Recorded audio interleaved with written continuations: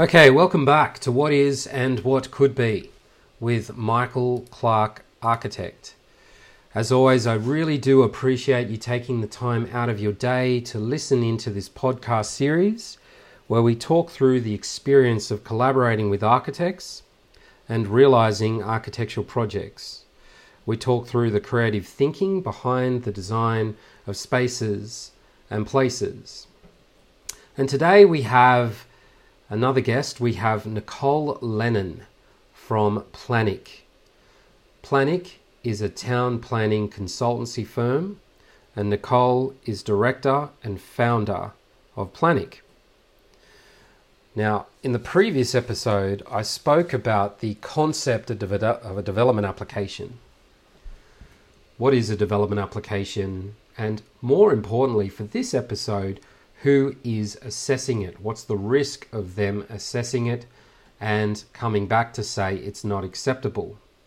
Because for the first time in the evolution of the project, we have a team assessing the design with a different criteria to what our team, that is the design team, has to date. Our criteria has been creative response to client's vision. Assessment team have a different focus, and there's a risk that they say something's not acceptable, something doesn't align with their criteria as what constitutes a good design, a good response to site, a good result for the public domain. Nicole is trained the same way that assessment team is trained, that is in town planning.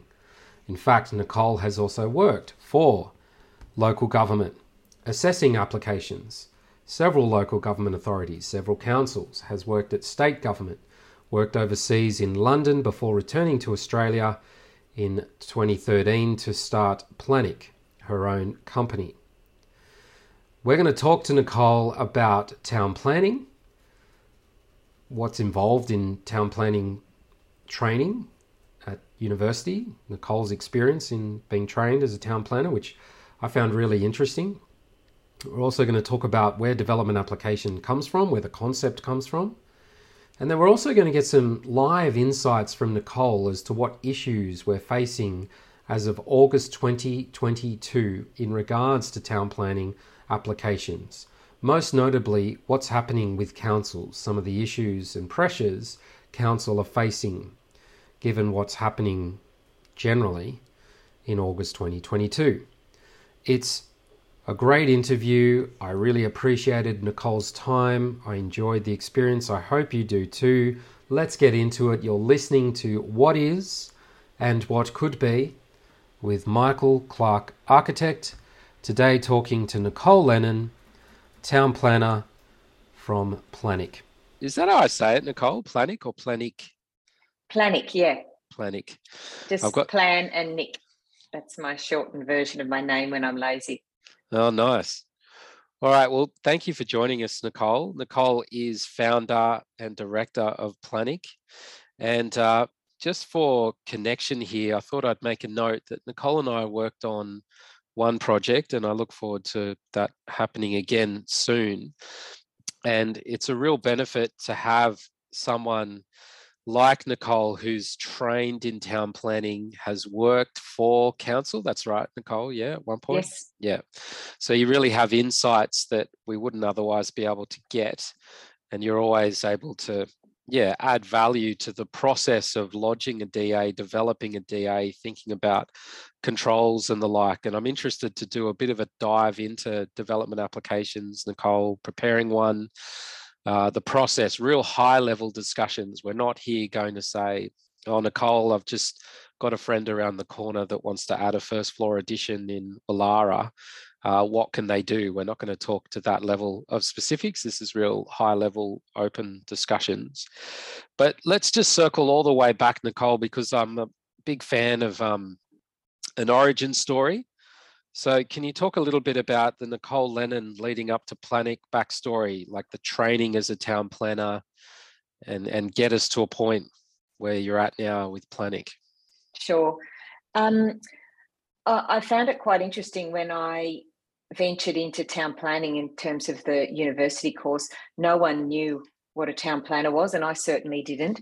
I just came across in a part-time job when I was still at school trying to make a decision about what I was going to do with my life, a fellow who had been doing architecture, I think, and had moved across to town planning. And he was really enjoying the course at that time, and I asked him a few questions about the course, and it was about environment, built environment, people, climate, all sorts of things like that. And I thought, I'm quite interested in that sort of broad knowledge base rather than be like an expert on one particular thing. I decided to be a planner because it might sound silly, but I didn't want to go to university and come out with a degree and then have to make more decisions about what I was going to do or which direction I was going to take, and just have this piece of paper that, wasn't a ticket to a career. So I was quite happy to choose town planning because when I came out at the end of 5 years, it was a 5-year degree, 4 years at university, and right in the middle they send you out for a year's valuable work experience. Working for council? You could choose wherever you worked. I actually worked for a private consultancy during that year, so that was interesting. And at the end of all that, you have a bachelor's degree of town planning, and you just go out into the workforce as a town planner. So that was quite handy. But I enjoyed the course, and I've been in planning ever since. That was 1993. I've had stints in state governments, agencies, a number of councils, and then I went out on my own, and I've had various private consulting, actual businesses, my own businesses, but then also a role in a multinational firm, and then back out on my own again with Planik. What, Nicole, I'm interested in the whys, why people do stuff, and I love that backstory. Can you elaborate a little bit for the benefit of people as to what's involved in those 5 years? What type of things are they getting you to look at in the degree? Look, I think it was interesting because I think they want you and teach you during the course to come at town planning more from a social perspective, from an equality and fairness perspective, and things such as conserving the environment, like the not the built environment, but the natural environment, ensuring that everybody has access to housing, also, health, open, fresh air, ecologically sustainable development, that type of thing. So you get a really broad knowledge base. I have to say, though, when you actually launch out as a town planner, that's actually when you really learn what town planners do. So you sort of, you come out with all these ideologies from university, and I think they sit somewhere in the grey matter at the back of your brain and probably help with your functioning as a town planner. But it's not really until you're in the job that you learn quickly what you have to do. So it's a lot of report writing, or what are some of the submissions? Yeah. Look, I think one thing that they did say at university is whichever direction, there was multiple directions you could take your career as a town planner, but they said you really do need local government experience, because that is basically the backbone of town planning, the growth of cities in Australia and in New South Wales. Local governments do the majority of the work or controlling of development. So you need that for a start, and then you can branch out into state government, which is either focused on, say, for instance, Sydney Water, they have town planners there. Transport for New South Wales, they have planners there. So more specific, they have more specific focuses. And then the Department of Planning has like a broad strategic focus on state plans, which they umbrella over the top of local plans. And but without that local knowledge, because at the local level, that's where these plans become reality. And without that expertise or experience, you can kind of float around in state government and not really know what you're doing, or not produce plans that are workable and implementable. So does the degree get you to focus on aspects of a particular local area and analyze them? I'm just trying to imagine some of the assignments you'd be getting. Yeah, look, I think we did probably in the first couple of months of starting the course, we were given an assignment to plan a little town. We had no knowledge, so we all went away with our coloured pencils. It was a long time ago, and drew a pretty picture of usually my one looked like sort of a tourist resort where I'd like to live. And then we presented that to the classroom, and promptly the lecturer would sensitively show us how they were completely hopeless and didn't actually think about sort of the underlying issues that had to also be considered, such as, you know, topography and drainage and street access and built form and stuff like that. So yeah, that was an interesting way to get thrown in and then exposed for having no knowledge whatsoever. So we had assignments like that. We had one lecturer who consistently brought out the projector and just showed us hundreds and hundreds of slides of towns and cities all around the world. And there were architects mainly that had sort of forged urban design principles for town plans, like Canberra, Walter Burley Griffin, and others. So we learnt about their ideologies and considered them, and whether they were good, where they worked well, and where they had been perhaps bastardized over time through lack of planning afterwards. Yeah, so went on a few excursions. It's a long time ago, Michael. Can't really remember too much else. No, that's all good. I like it. How early in the degree were you exposed to that kind of language? Like maybe an urban plan. I'm thinking about the language of plans, Nicole, because it's such code, right? A floor plan is code, and it's a code form of communication that many people rightly can't look at and say, that's a great space. I get the quality of that space. I can see the potential for that space. And we do it, and we try and do it and make it atmospheric and get it to clients to appreciate it from plans, elevations, sections, or whatever. But the onus is on us to work them through that. That's part of our consultancy. You're given the task of assessing them, making a comment on them, saying whether they're appropriate or not. How early in the degree were you trained in reviewing, assessing floor plans, or did that come post degree? No, I think in the third year we concentrated. The first couple of years are probably just a background and a total blur for me, to be honest. But in the third year, we went out halfway through the year, and to make us partially useful to whatever workforce. I mean, we were getting paid for that year's work experience. We actually did like a course on the planning legislation, and we had a brilliant lecturer actually who walked us through the Environmental Planning and Assessment Act and the regulations. Actually, the regulations were kind of the recipe for how you made local environmental plans and why you made them and what the rules were. And then the rules for development itself are contained in the Environmental Planning Assessment Act. And then we talked about the Land and Environment Court.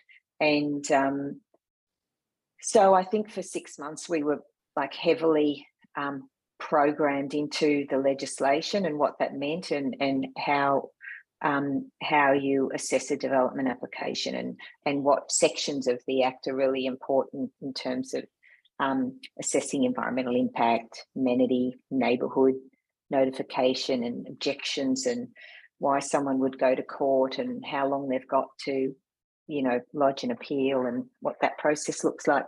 So we did that for 6 months. Then we went out and probably retained, 30% of that and learnt quite a bit in that year out. And then we came back and probably did another follow-up 6 months on more legislative, as well as still a lot more of the overarching principles of town and country planning, and a lot of stuff from the UK we learnt. And then the last year was mainly writing our thesis and, finalising a few courses, I think. What was your thesis about, Cole? My thesis was about canal estates. Wow. At that time, they were a big, they were all over East Coast, actually. There's a lot, obviously, in the Gold Coast. There was Sylvania Waters in Sydney. And, there's a few more around. But it had become obvious that reclaiming land and making kind of false and not natural water systems, created a lot of issues. There was a lot of the water wasn't clean. It was predominantly environmental issues with the state of and the sediment, etc., that actually found its way into the natural estuaries from these canal estates, and they were essentially banned. I think in my thesis I probably said that they were a great thing, and then when I finished my thesis shortly after that, they were eradicated. Oh no. Wow. Did it include drawings, or was it mainly text and documents? No, mainly text. A town planner doesn't really draw. I know that sounds ridiculous because planner makes you think that someone who can draw. We learn to read plans and analyse them, and we know how a plan should be, but very, very little drawing. Yeah, right. Okay, so you graduated with this. Did you say you went straight to state or local government? No, I actually, before finishing uni and even before going out on that 1 year, I had a stint with the Department of Housing. I managed to get a little part-time job one Christmas with Department of Housing, and then that snowballed. I got a job with the Water Board. Then when immediately after I graduated, not graduated, but finished uni, I got a job with Parramatta City Council and Sutherland Council and Landcom, which was an arm of the Department of Housing, the arm that built the houses. And what was it convenience? Was it access? What would make you pick a council, Nicole? Was it that there was a job there and you went for it? Yeah, that there was a job there predominantly. The interesting thing was one of my first jobs was Parramatta Council, and that was back in 93, the beginning of 93. And even back then, it was a horrendous place to get to from where I lived. And I don't think it's certainly hasn't got any better, but I don't think it's got that much worse either. So I think transport connections have mildly improved over the time. Is that because you had a stint at some point at Transport for New South Wales advising them on planning policy? No, I don't think it was anything to do with me. I'm just joking. So lots of tollways. So a few councils did it. I didn't count them. Was there maybe 3 or 4 councils before Planik? 3 or 4 councils. Yeah. Yeah. And at what point did you say, right, I've done my stint at local governments, I'm now going to venture into private? Was there any moments, catalysts, experience? Yeah. Yes, absolutely. I actually spent 17 years in Wagga Wagga. So I worked for 8.5 years at Wagga Wagga City Council. That was brilliant. But I worked in all the different departments. I worked in the planning DA assessments. I worked in strategic planning. I helped with the background to their 2010 local environmental plan. Then I moved into a department called the Commercial Response Unit.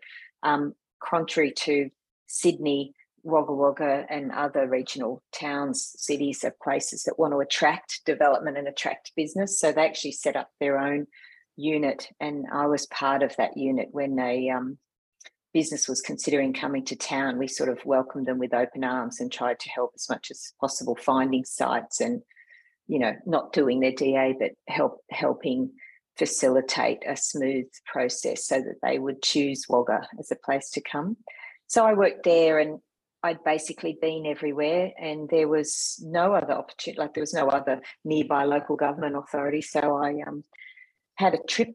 I went on a Rotary exchange actually to England, and I spent a couple of days in some government authorities around London, and I also spent a day or two with a planning consultancy in just outside of London. And I think that was the impetus for me to come back and say, right, I'm going out on my own. And that's what I did. How does the planning process differ in London to Australia? Are they almost similar? Very, very similar. Yeah. I think I've heard, because I obviously was just an observer over there, I've heard, though, that New South Wales planning system is particularly difficult to understand. However, some of the other states, I think, have mimicked a bit of our legislation, or like followed New South Wales in terms of, say, seniors living, etc. They've got similar policies, but yeah, it's quite difficult in New South Wales. So I just stick to that. I don't try and go beyond the borders and learn the other legislations.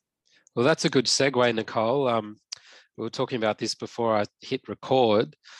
For the listeners, we've done a few episodes leading up to this stage, which is the development application stage.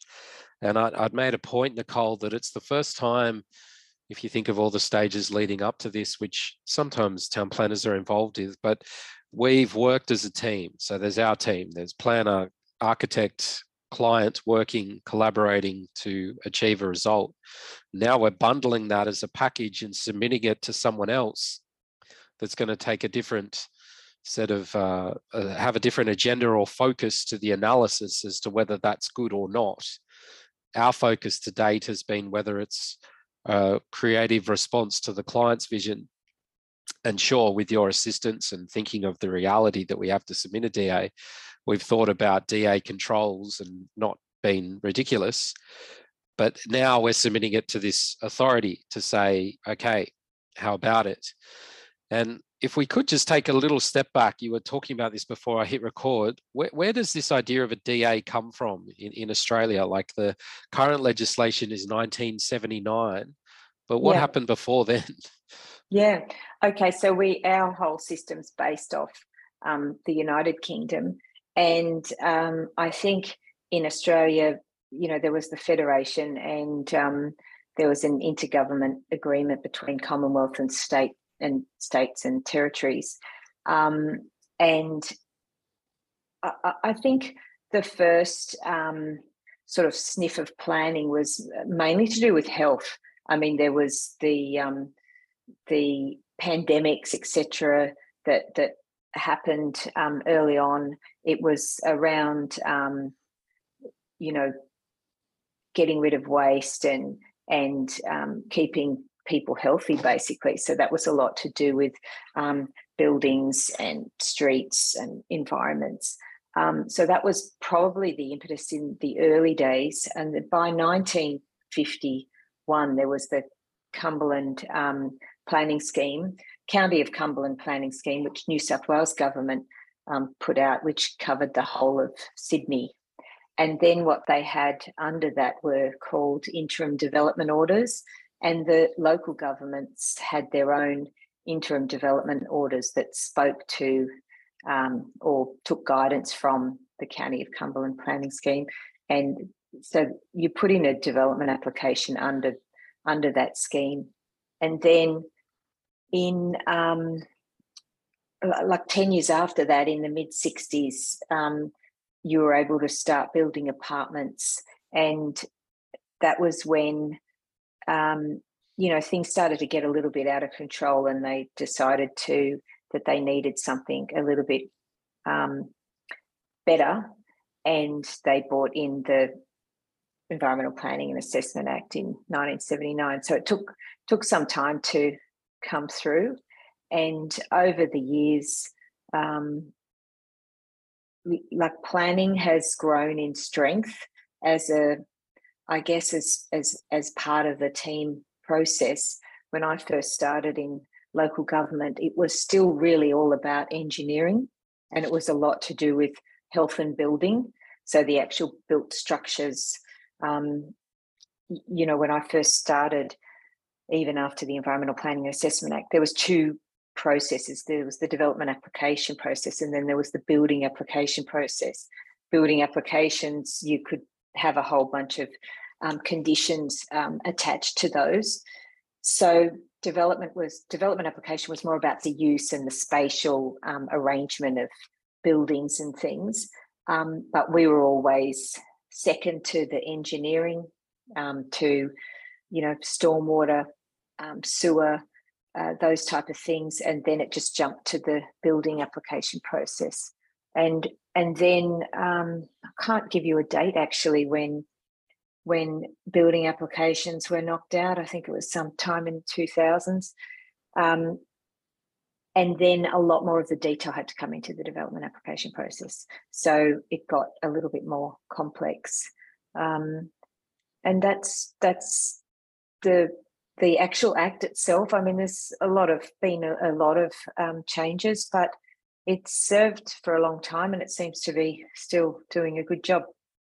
Yeah, sure. So just on the Act, let's talk about, we've got the Planning Act that in broad terms speaks to the idea of how we work on development, how development is controlled, regulations, etc. But on the topic of regulations from the Act, what are the main instruments, if we can call them that? Where are the set of rules for anyone that's thinking, what can I or can I not do? Sure.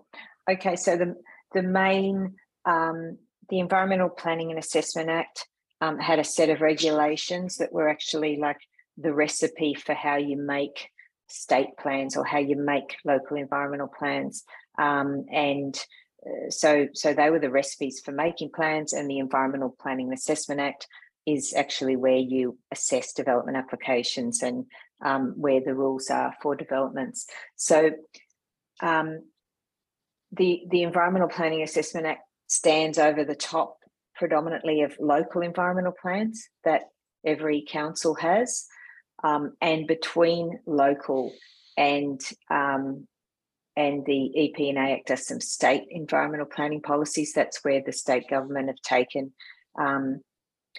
more important issues, for instance, and say seniors living, or at one stage there was dual occupancies. Exempt and complying development. Yeah, exempt and complying development, boarding houses, where state government have wanted to exert more control on housing, for instance. They've actually created state policies which overrode anything that a local government authority decided to make in terms of rules. So there are also regional environmental plans, but there's not many of those left, so I won't really talk about those. Sure. Then so we move on. I think you're talking about the SEPs, the State Environmental Planning Policies. Just on the LEPs, what are some typical controls from LEP? Sure. So the LEPs are the legislative, they're legislated controls. The main ones include for development height, a floor space ratio, which is related to the gross floor area of the building. In some local government areas, they have a landscape area control. They're probably the main three controls. They have miscellaneous other controls within the local environmental plan, but they're the main ones. If you want to get a variation to those, you have to jump through significant hoops and present variation requests, which are separate documents in themselves. And then under that is the development control plan process, which is policy that's created by local government, and there's a whole raft of other controls that local government create, but policy is there to be flexible and to be potentially varied, but you have to council are assessing applications on their merits. So that's when a town planner comes in handy. If an architect is putting a proposal together and they're basically complying with every control, and they have time to do their own statement of environmental effects, which is the document that speaks to all those controls, then they don't really need a town planner. But when there are variations, then it's a good idea to get a town planner on board to help with that documentation. Because you can put it in the context of previous projects or previous assessment of things having worked for council and how that might be received? Yeah, I think it's probably a number of factors. It's experience in local government, it's experience with background in general education, and where you would be arguing not for your client, for instance, not because they want a 4-car garage, but you'd be arguing in the correct way, which would be showing mitigating impacts or how it's not affecting anyone if they have that 4-car garage, and pointing out how it does comply and where it doesn't meet the controls, why it's still satisfactory. And we kind of point not just to the controls, but we start talking about the objectives that are also found in those plans and argue how a development still achieves the objectives. And you can go right up to the objectives that are the objects of the EP&A Act, if you like, and you can sort of show a link all the way up through the legislation why this development that Michael Clark has designed is so good. It's actually a good segue, Nicole. We worked on a project in North Bondi where I've actually mentioned this in the previous episode. We had a strategy for an internal courtyard to bring northern light into the project, which was a semi-detached house, south-facing. And so the effort to bring northern light into the main living space was important. However, what that did for the first floor addition is it pushed it more to the rear. And as a consequence, because the preferred arrangement is first floor to be pushed back from ground floor. But if you've got a hole in the length of the plan and you've got to push some of the rear floor back to avoid that hole, if, of course, in our case, the first floor was longer because it was 2 rooms, that means that you don't have as great a setback between ground and first floor. And I want to use that maybe as an example instead of the 4-car garage, Nicole, as good as is an example. There's none of those in Sydney, because they're all in basements now with turntables. But what that meant is we had a very slight breach in height, because if you look, you've got ground floor, a couple of meters in front of first floor, but for whatever, I'm just making numbers up here, it would have been better if that was 3 meters or a bit more. And what we did as a team is, right, we said, what was the process we identified? How did we say, let's try and minimize this? Look, I think the process that you take in those instances where you have to make a development better on site for the inhabitants and you need to vary controls, you need to demonstrate that notwithstanding varying those controls, you're not impacting neighbours or the impacts are acceptable, and that you're meeting other objectives, like I said, of the council's DCP or the LEP. And I think in that case, in the end, the actual over height component at the rear wasn't really an issue. There were some other issues with that development that made it more difficult to get, support from council. But I think also we said as a group, let's try and get that as low as possible, right? So the breach was 4%. It's not like we're talking 50% or 60% over the limit. So that's right. So we try and change a roof form to bring that percentage down. And in that case, we had people researching and finding other examples in the direct vicinity where councils had approved, overheight components of neighbouring developments that were a larger percentage overheight than what we were proposing. But that's generally, I mean, it's good to point out that councils have allowed those variations. However, it's that sometimes can destabilise your other arguments. You have to, every application has individual circumstances and needs to be argued on its own merits. It's not a sure way of getting approval to start pointing up and down the street where other developments have got through for whatever the reasons were. Sure. And if there are 30 controls, we're not breaching 30 controls, albeit minor. We're trying to limit the extent of the breach, particularly in LEPs, right? Yeah, exactly. Yeah. So in that case, it wasn't like we were 50% over the height limit. We said we're a little bit over the height limit, or what can we do to reduce the height limit? And can we limit the non-compliance to that alone? And that's the strategy we adopt forward. It's not like, yes, I think as you're saying, there's an opportunity to breach LEP through this mechanism, but that doesn't, we're not saying to everyone, so go and do it every time because you can. Yes, exactly right. And also often a breach of height, for instance, it may also lead to a breach in floor space, which it did in this instance as well. Now, that's in that council's case, like the only two major controls, and we were asking to breach both of them. It gets more challenging the more controls you want to breach.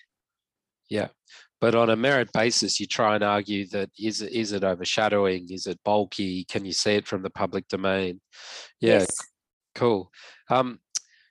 If that's LEP, are you far more relaxed? I don't want to use the word relaxed, Nicole, but are you possibly less stressed about breaches, important that they're minor, of DCP, or is it not as simple as that?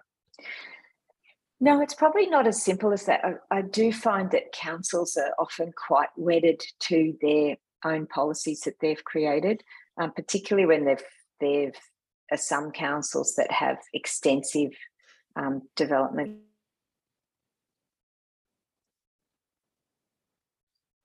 and policies, considerations that you have to show that you've considered.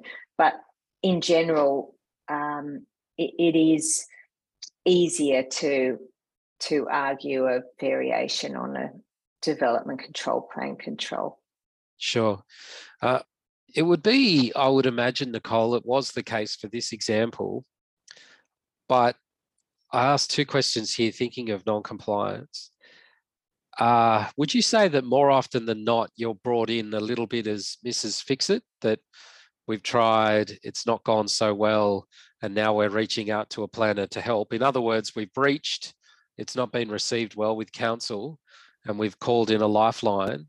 Or do people preempt that and get your assistance? I mean, I think there's a real strong case that I've said in other episodes to try and get the design team, the consultant design team, together as soon as possible to talk through everything long before anyone's got too excited about the opportunities. But where do you sit on that? What's your experience? I think you get all. I think a seasoned developer will always have a full team, say like the pistols loaded with everybody on board from the beginning, because they see the value in that, in getting as quick approval as possible, in getting the design refined as quickly as possible, getting the issues sort of out of the way and dealt with. And some of those developers are quite prepared to go to court straight away and want the team on board. I think a lot of the time, though, I do get called on board after an application is starting to go off the rails, or when a council has given a request for additional information, often councils will say to a draftsperson or an architect or whoever the applicant may be, we think you need to get town planning assistance. And that would be probably 30% of the inquiries I get would be from someone at council, not recommending me by any stretch, or just saying you need to find a town planner, and it will come through a Google search. Yeah, right. I think there's merit in saying that, you get the professional trained in the subject matter to advise on the subject matter, whilst like you're capable of assessing a design. I think you'd be the first to say that you don't necessarily be engaged to do a design. Oh, absolutely. And not. if that's what I subscribe to, then similarly, it's almost remiss to think that someone other than a town planner can comment on the town planning merits of an application. So I completely get councils accepting that. Did you feel that when working at councils, that you had a bit of a stranger reaction to any submission that didn't have any town planning attached to it? Look, I still do. I mean, occasionally I do subcontracting work for councils, and I do assess development applications. More, lately in my career, they've probably been a little bit more detailed applications, or not something that someone's drawn up on the back of a coaster. But I've certainly had experience multiple times, and since I've been a consultant town planner, where applications are lodged where a statement of environmental effects is a one-page dot point form that says everything complies and there's no impact, and that's it, with a date, and it's written by I don't know who. And occasionally, I don't like to say it, but there's nothing in the legislation that states a town planner must prepare a statement of environmental effects. So council have to accept, if there's something that a piece of paper that says statement of environmental effects, they have to accept it, and then they can send out a letter requesting for additional information, or they can reject. They have 21 days when you lodge an application to actually reject an application that the information's not sufficient, without allowing it to be lodged. But I'm sure that there's still some simple applications that can get through without the use of a town planner. But increasingly, the more simple applications are no longer development applications, because you mentioned before the exempt and complying development code, and that code is being basically amended almost monthly to keep increasing the amount of uses and activities and buildings and structures that can be carried out without development consent. Yeah. That's a good point.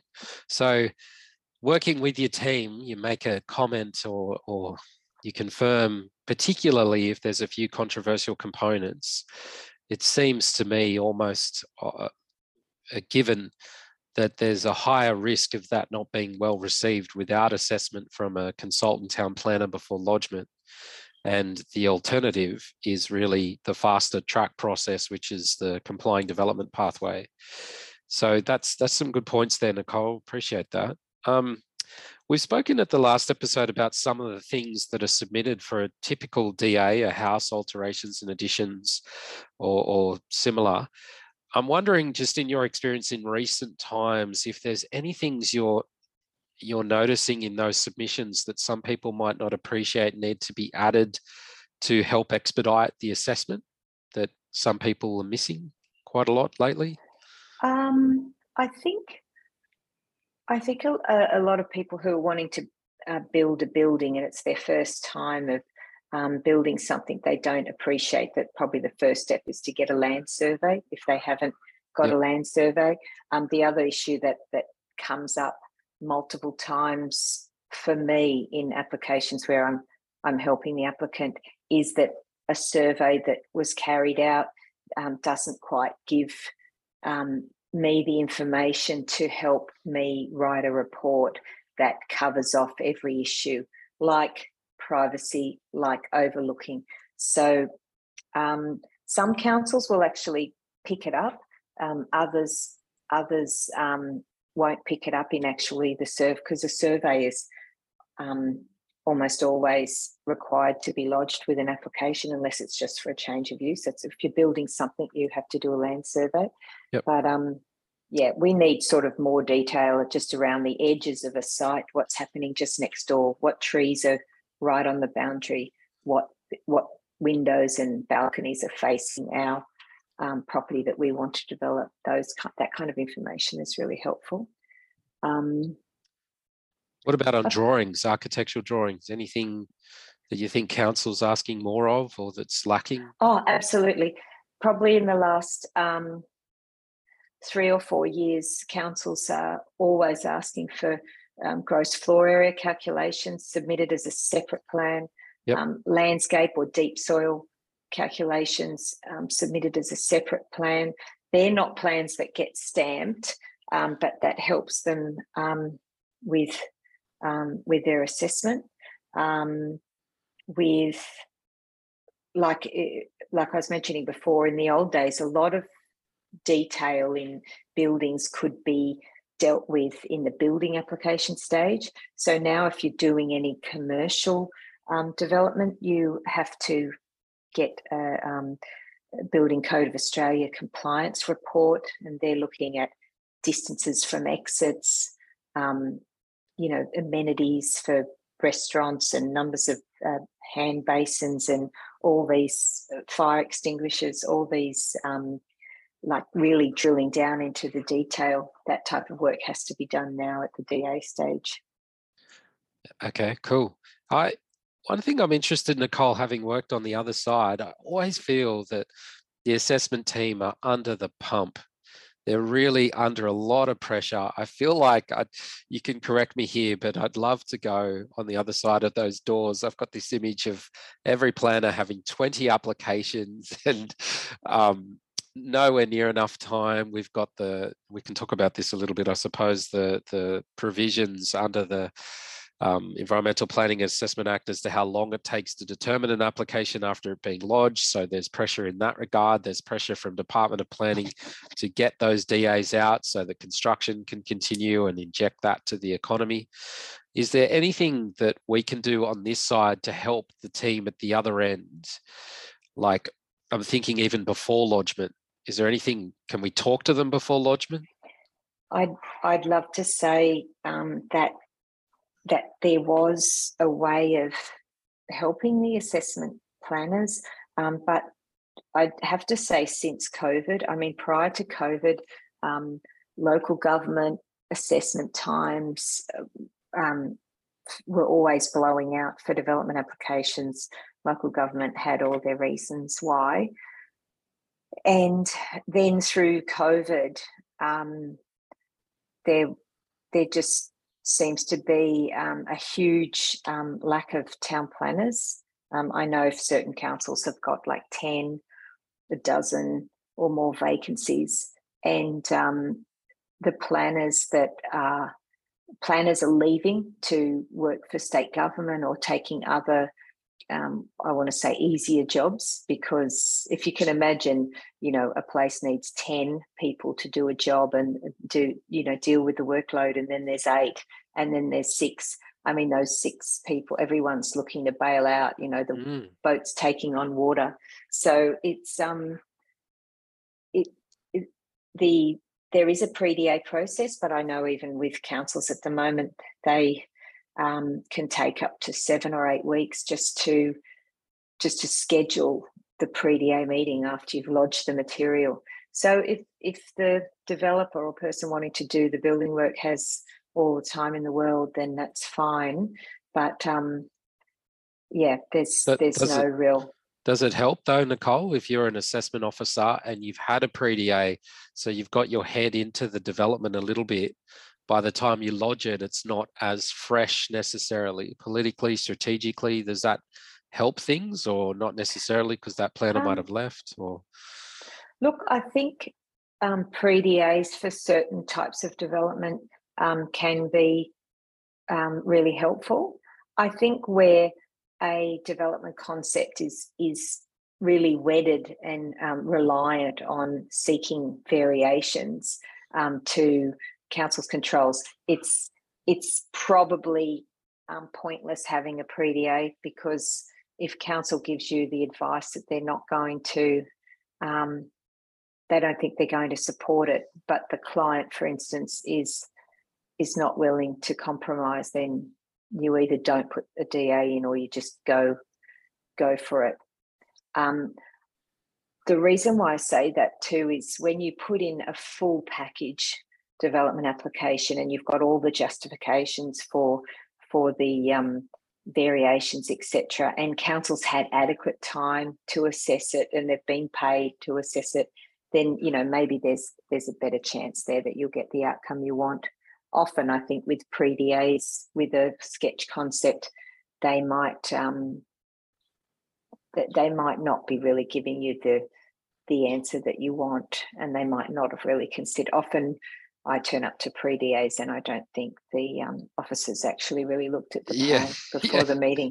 Yeah, I went to one, and I won't say where, but I walked in and the assessment officer was just reading a report the whole time I presented. And I did get that feel.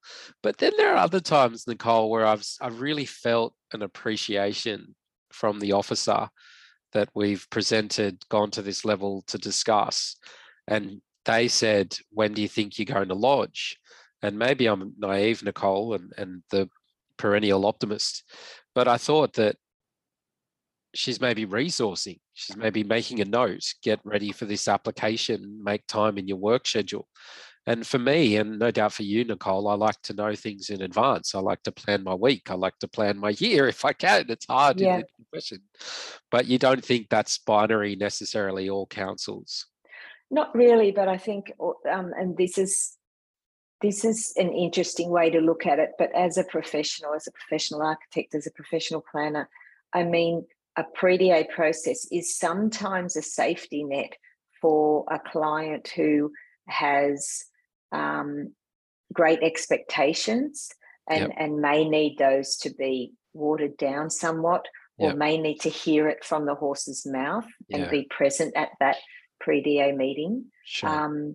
So in some respects, sometimes depending on the client or the issues, I think that, pre-DA is worthwhile. But yes, certainly pre-COVID, I think pre-DAs for some councils worked really well. They gave you, me as a professional, they basically gave you a recipe of expectations. Sometimes they raised issues in a pre-DA that you didn't know existed for the site, but they had the information, and that's brilliant. So it's quite helpful in that way. Well, what was it about the pandemic, Nicole, that's seeing this exodus? Is it working from home? It's having to go to the offices? What is it? Can you put your finger on anything in particular? You know what? I think what I've noticed when I've done some assessments for council, it's not just the town planning assessment. The applications get referred all around internally and sometimes off to places like the RMS for road, or trains for train lines, or Transgrid because the power lines are going overhead. There's multiple referrals. And I found when I worked in council and observations of doing work for council that there's fairly poor communication at the best of times between the departments. Yeah. And if you can imagine, 150 people work somewhere and you've got 9 or 10 people need to provide you with some, have a review of an application and provide you with their advice. Seems like, at least 2 of them are always on holidays and they're waiting for the landscape person in council to come back, or the tree protection person, or the health and building, whatever it may be. It takes a long time to coordinate all those referrals to have a complete internal consideration, and then you have to write very long-winded reports that if there's a lot of duplication, and and then it has to go up to be read and reviewed by your peers, and then sometimes it has to go to a panel meeting, which is then throws it another month out. So I think there's that was difficult before COVID, but once everyone started working from home, you can imagine it'd be just nearing. If someone wasn't responsive to emails, it'd be really difficult to. I think councils actually had trouble even with their online people having access to their online systems. In council, Yeah, right. Okay. That's a great answer. I appreciate that, Nicole. What about just on a tactical level? I made a comment in the last episode that on a case-by-case basis, we analyze the quality of the design and the important elements to the design, which is a response to the client's vision. And if there's an element of that that doesn't, strictly speaking, adhere with the controls, well, let's talk about it with your assistance, etc. But let's also appreciate that even with your advice, even with Nicole on board, we can't guarantee an approval. We don't know what's going to happen behind those closed doors. It sounds pretty hectic as you were describing. But where do you sit in relation to love thy neighbour? Like, is there a benefit to the applicant, to the owner, doing as much groundwork with certainly directly adjoining neighbours to present then the scheme to, in a way, do some of council's work for them or the assessment team for them? Yeah. I think councils, a number of councils encourage that.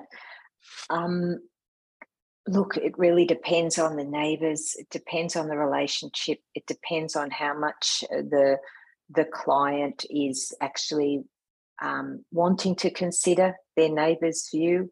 And even as a consultant, sometimes once you start talking about neighbours, that can go back to years and years of, they did this and then I did that, and they never consulted me, whatever the course may be. But again, I think if a client is wedded to their plans and they're not considering changing, then they may as well just lodge the application, because the Environmental Planning Assessment Act and the planning process has neighbourhood notification or neighbour notification as part of the process.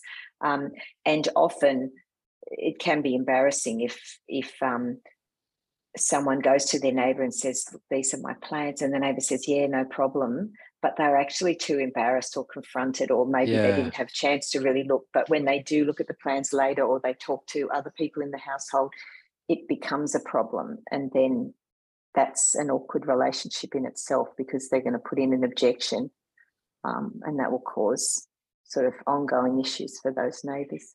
Not only that, but I've had situations where clients have gone to neighbour's house and come out in tears because the neighbours just,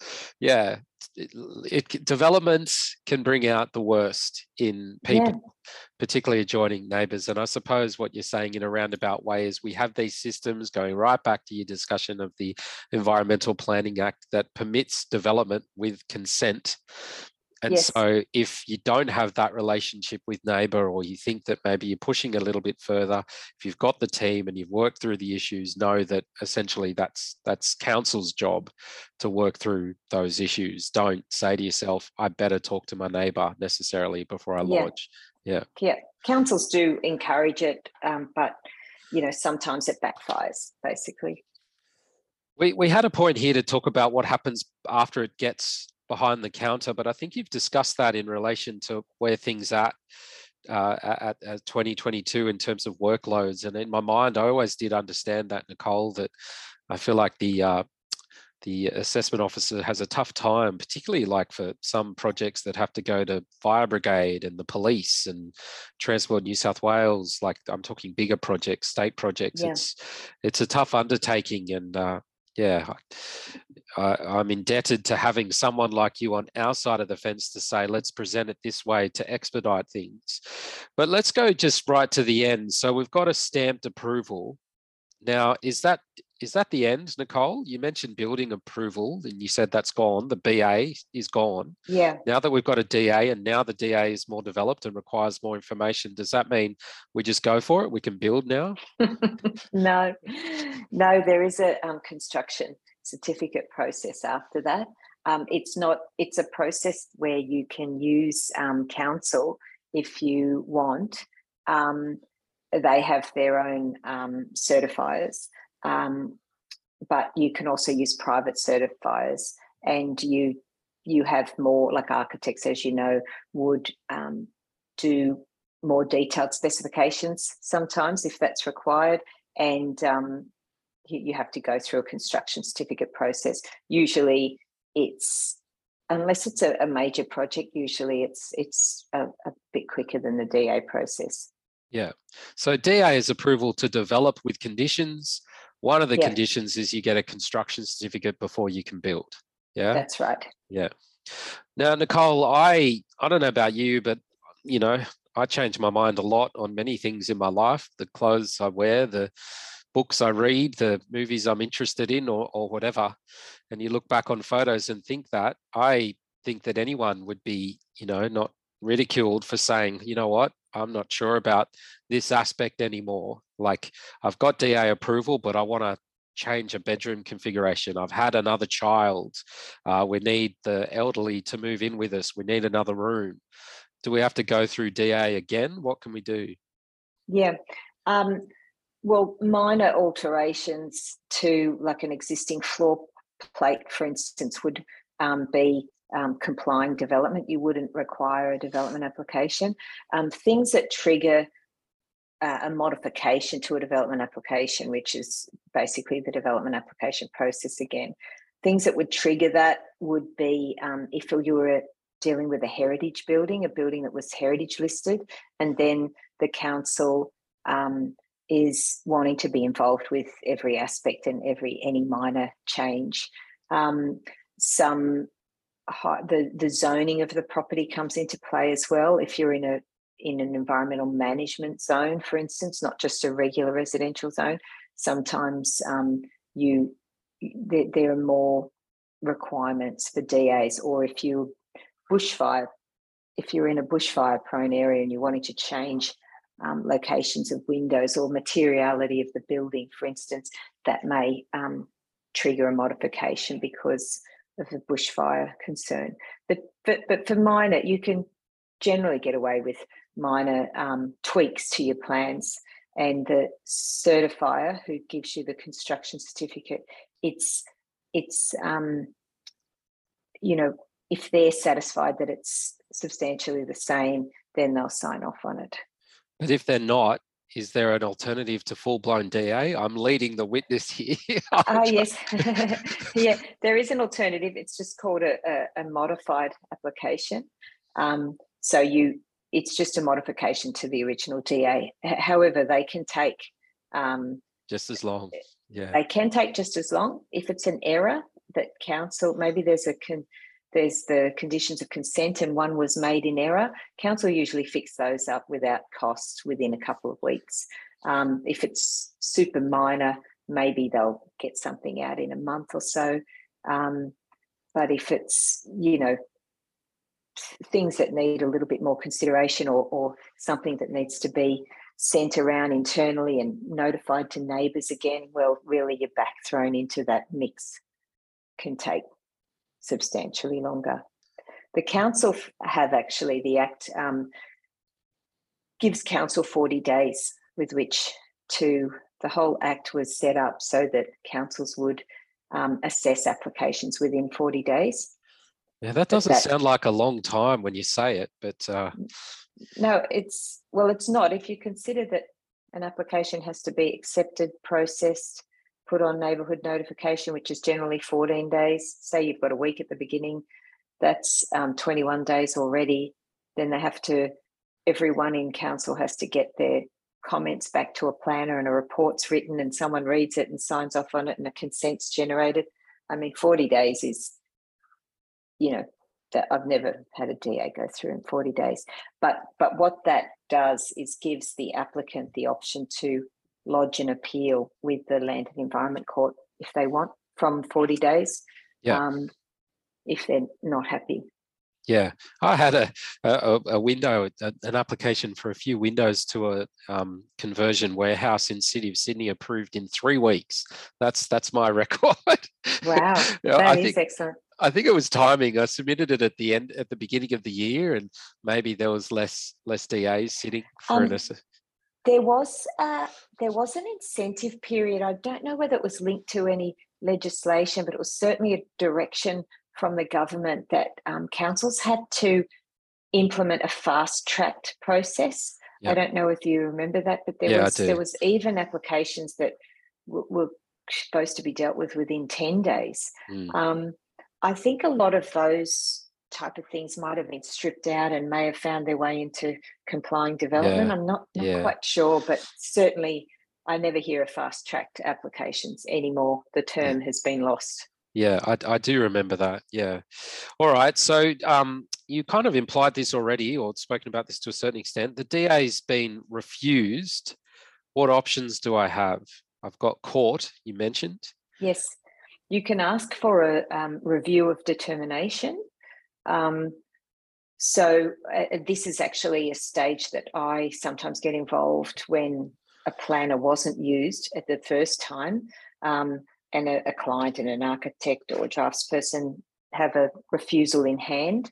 And then in that case, I would generally advise people to seek a review of determination. So you essentially submit the application again. I would never submit exactly the same application. I would try and address some of the issues or the reasons for the refusal and submit amended plans.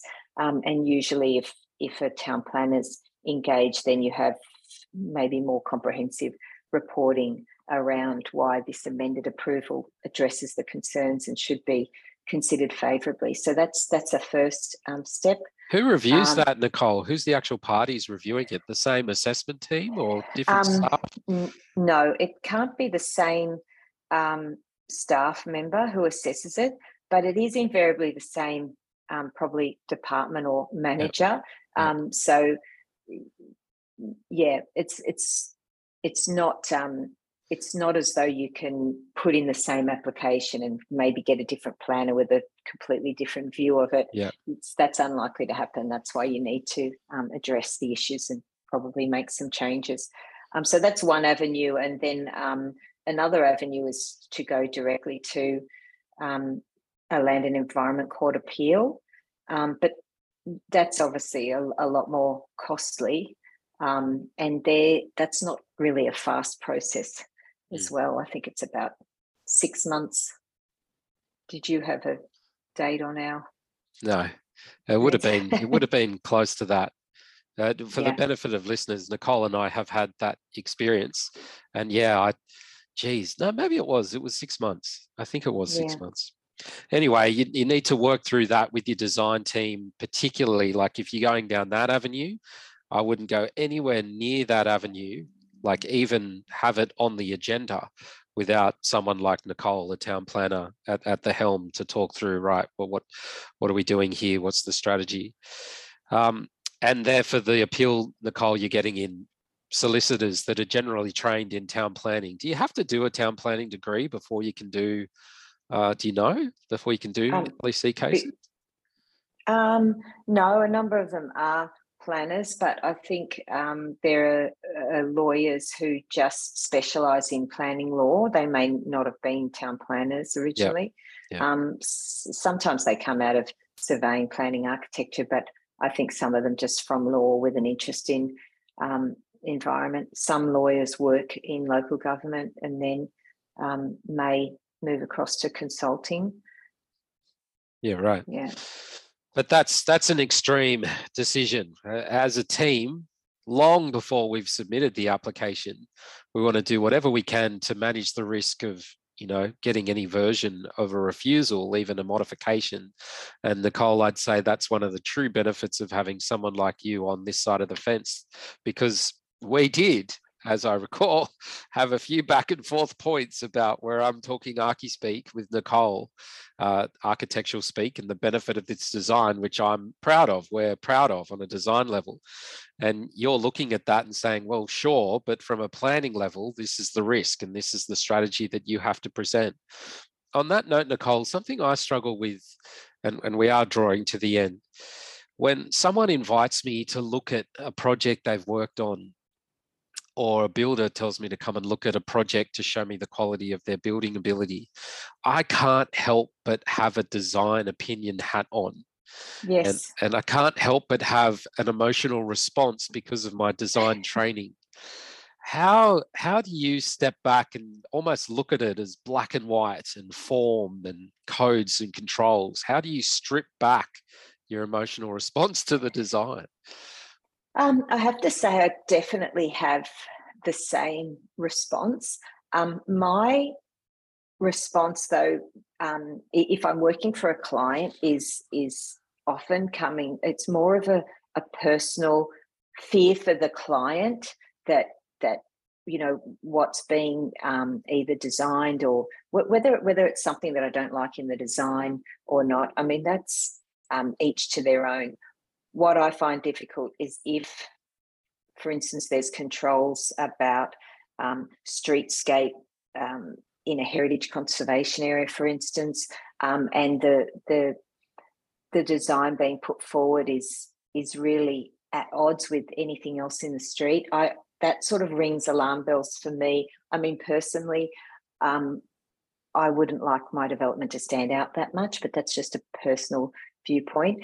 But just professionally, I can see the alarm bells for me is that my job is so much harder to try and find reasons why the development meets the objectives. The more and more it moves away from what council's controls are seeking, it's just a harder job for me to get that approval.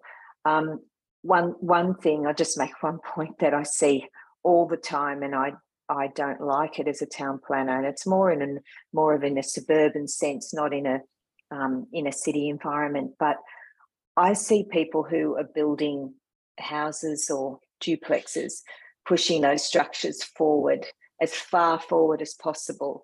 And I find these big boxy buildings leaning right over the street. And if I ask the question, if it's my friend who built their duplex or their house, oh, why did you decide to put that building, what made you decide? Oh, that was as far forward as we could go so that we could have the bigger backyard as possible. And when the building's built, I can see it in the plan form if I'm looking at their plans, but when the building's built, it's just so much more bigger. It looks so much more bigger, and it's really leaning all over the street, and I don't like that. And I think people don't appreciate that because they're just thinking, oh, I want a bigger backyard, if they're looking at it more from their own perspective. And maybe when the building's built, they don't see things like that. Like you say, when you go in and you'll see design, what you might call faults, but the people, the users, the builder doesn't see it like that. Is that your experience? Oh yeah, for sure. But like, obviously I have the world I've been trained in, the way I see the world, and much to the chagrin of some people, I'll go to a restaurant, I'll look at a light fitting and go, why did they use that light? Or why is that detail like that? And I've got better as the years go on of switching that off. I talk about superhero interests in some of these presentations, and like Superman has incredible vision and incredible hearing, and he can hear the sound of clouds rustling together. Well, how do you turn that off? And I'm not saying that designers have this superhero abilities, but it really takes a bit for me to walk into a social setting and someone show me something they've done and appreciate that that's their choice, and that's completely fine. But as a designer, I might say, well, this could have been done a different way. And I think in your case, going back to that original comment about assessing some of those beautiful cities and urban planning strategies, I think that there's definitely an argument to say, I had a friend that I took to some suburban area, and he felt that everything was just overdeveloped in the sense that everything was too big, too close, and he found that a little bit claustrophobic. And I think you're resonating with that in that setting. Like, one of the reasons why you'd have a setback is to provide curtilage from the street to make the street presence or street experience feel a bit more open and Yes, impose exactly. buildings together. So it's not that you, Nicole, are subscribed to the idea that buildings, it's not a design commentary on a building being too close. It's a design commentary on what that means on an urban planning streetscape. Yes, and the public space.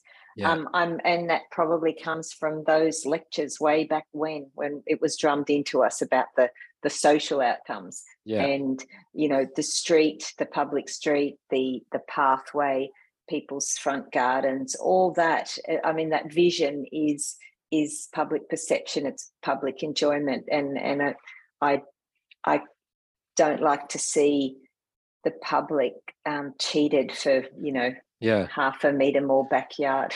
Yeah. I also think that it's presentation, right? So the more you have yourself, and I'm not putting numbers here necessarily, it's all case by case, but the benefit of a setback is to create landscaping to the front that is the presentation you're looking onto. The further you're building to the street, well, what's left? The road to look onto, the footpath to look onto. So I think, that it's an interesting point, which leads me to the final discussion point, Nicole.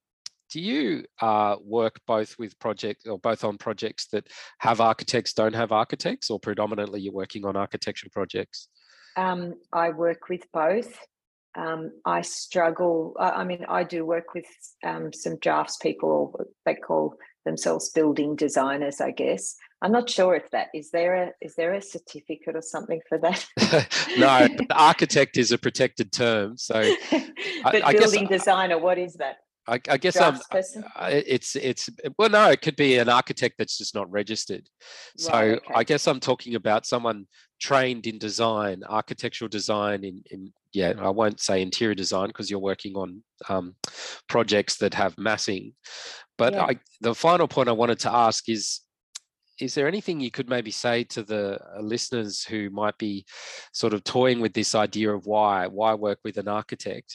Do you notice benefits to your experience working on projects that have architects? Absolutely. I think if you've got a very basic box extension, if your criteria is, I've had my third child, I need a room 3 by 3, you know, on the back of my house that no one's going to see, maybe you would get a draftsperson. If you were, if you were doing basically anything that you could see from the street, if you were doing alts and adds to an existing dwelling, I think getting an architect's perspective is a great idea because they are looking spatially at the floor plates and the working of that whole building, not just plonking on rooms, and just the whole design factor. And I think the end product with a good builder will be better. And in any area, I mean, particularly Sydney is not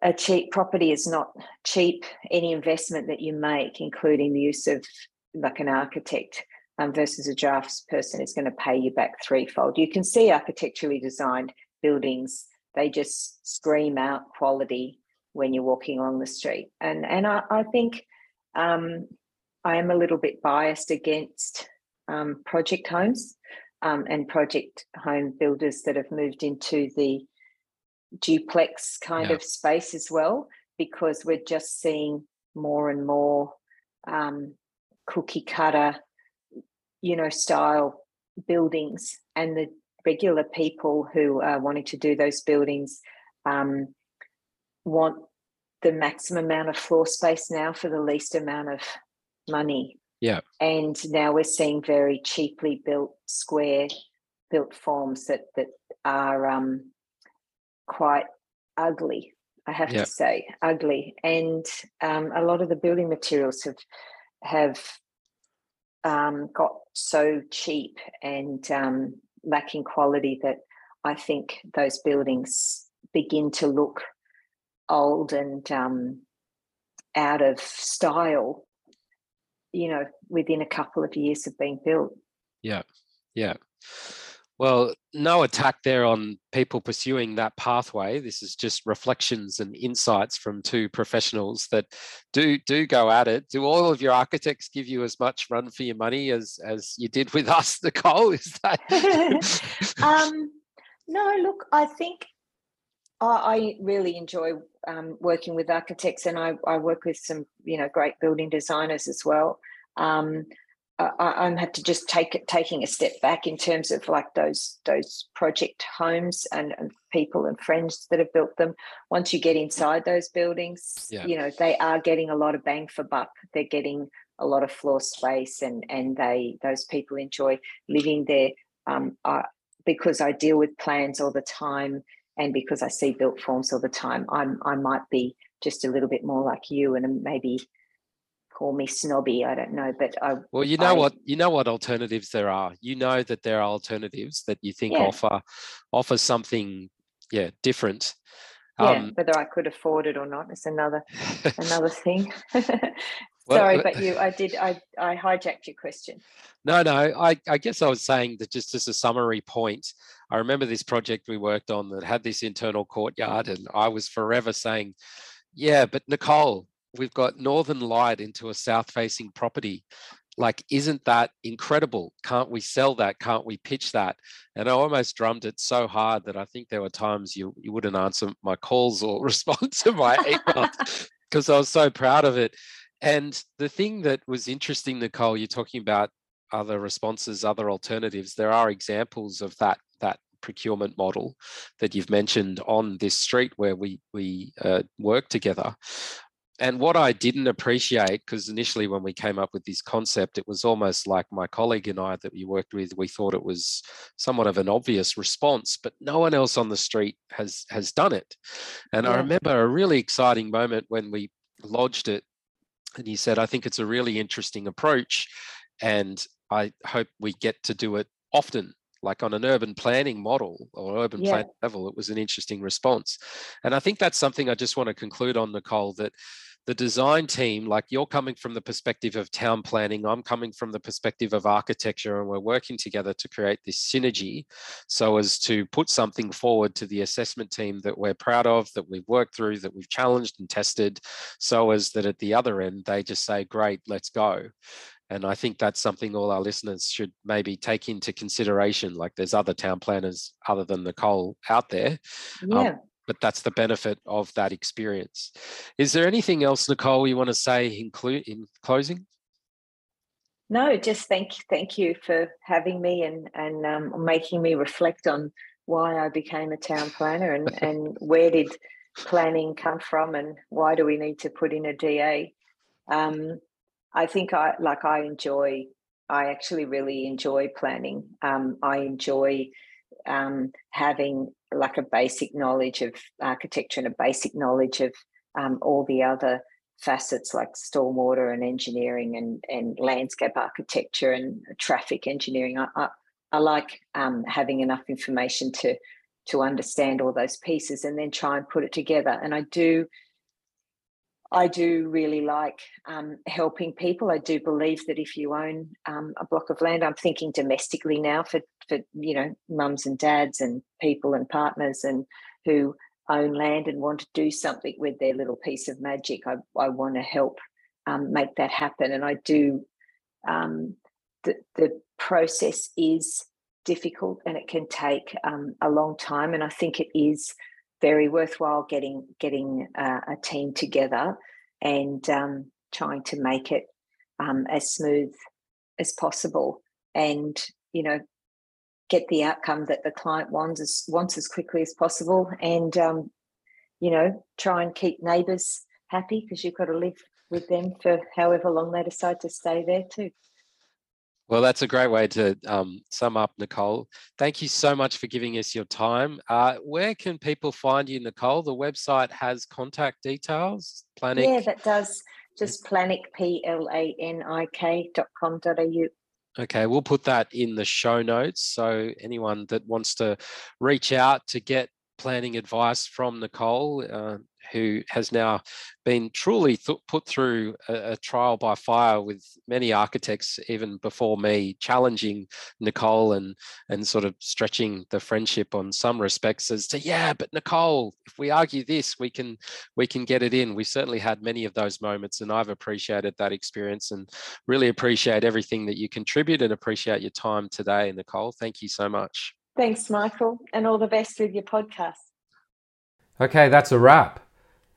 Thank you once again to Nicole for taking the time out of your day to contribute. Nicole is a very busy individual, and it was very special to have that opportunity to talk to her about planning matters as of August 2022.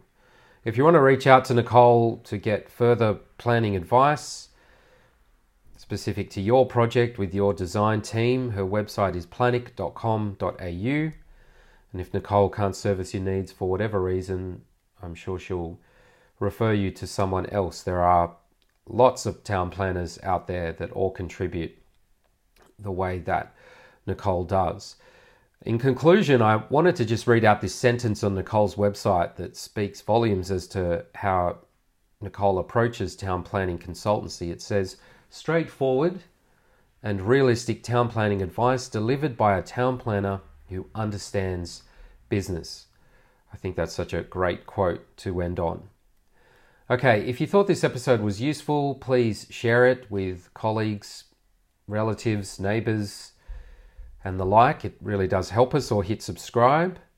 Until next time, thank you. You've been listening to What Is and What Could Be with Michael Clark, Architect.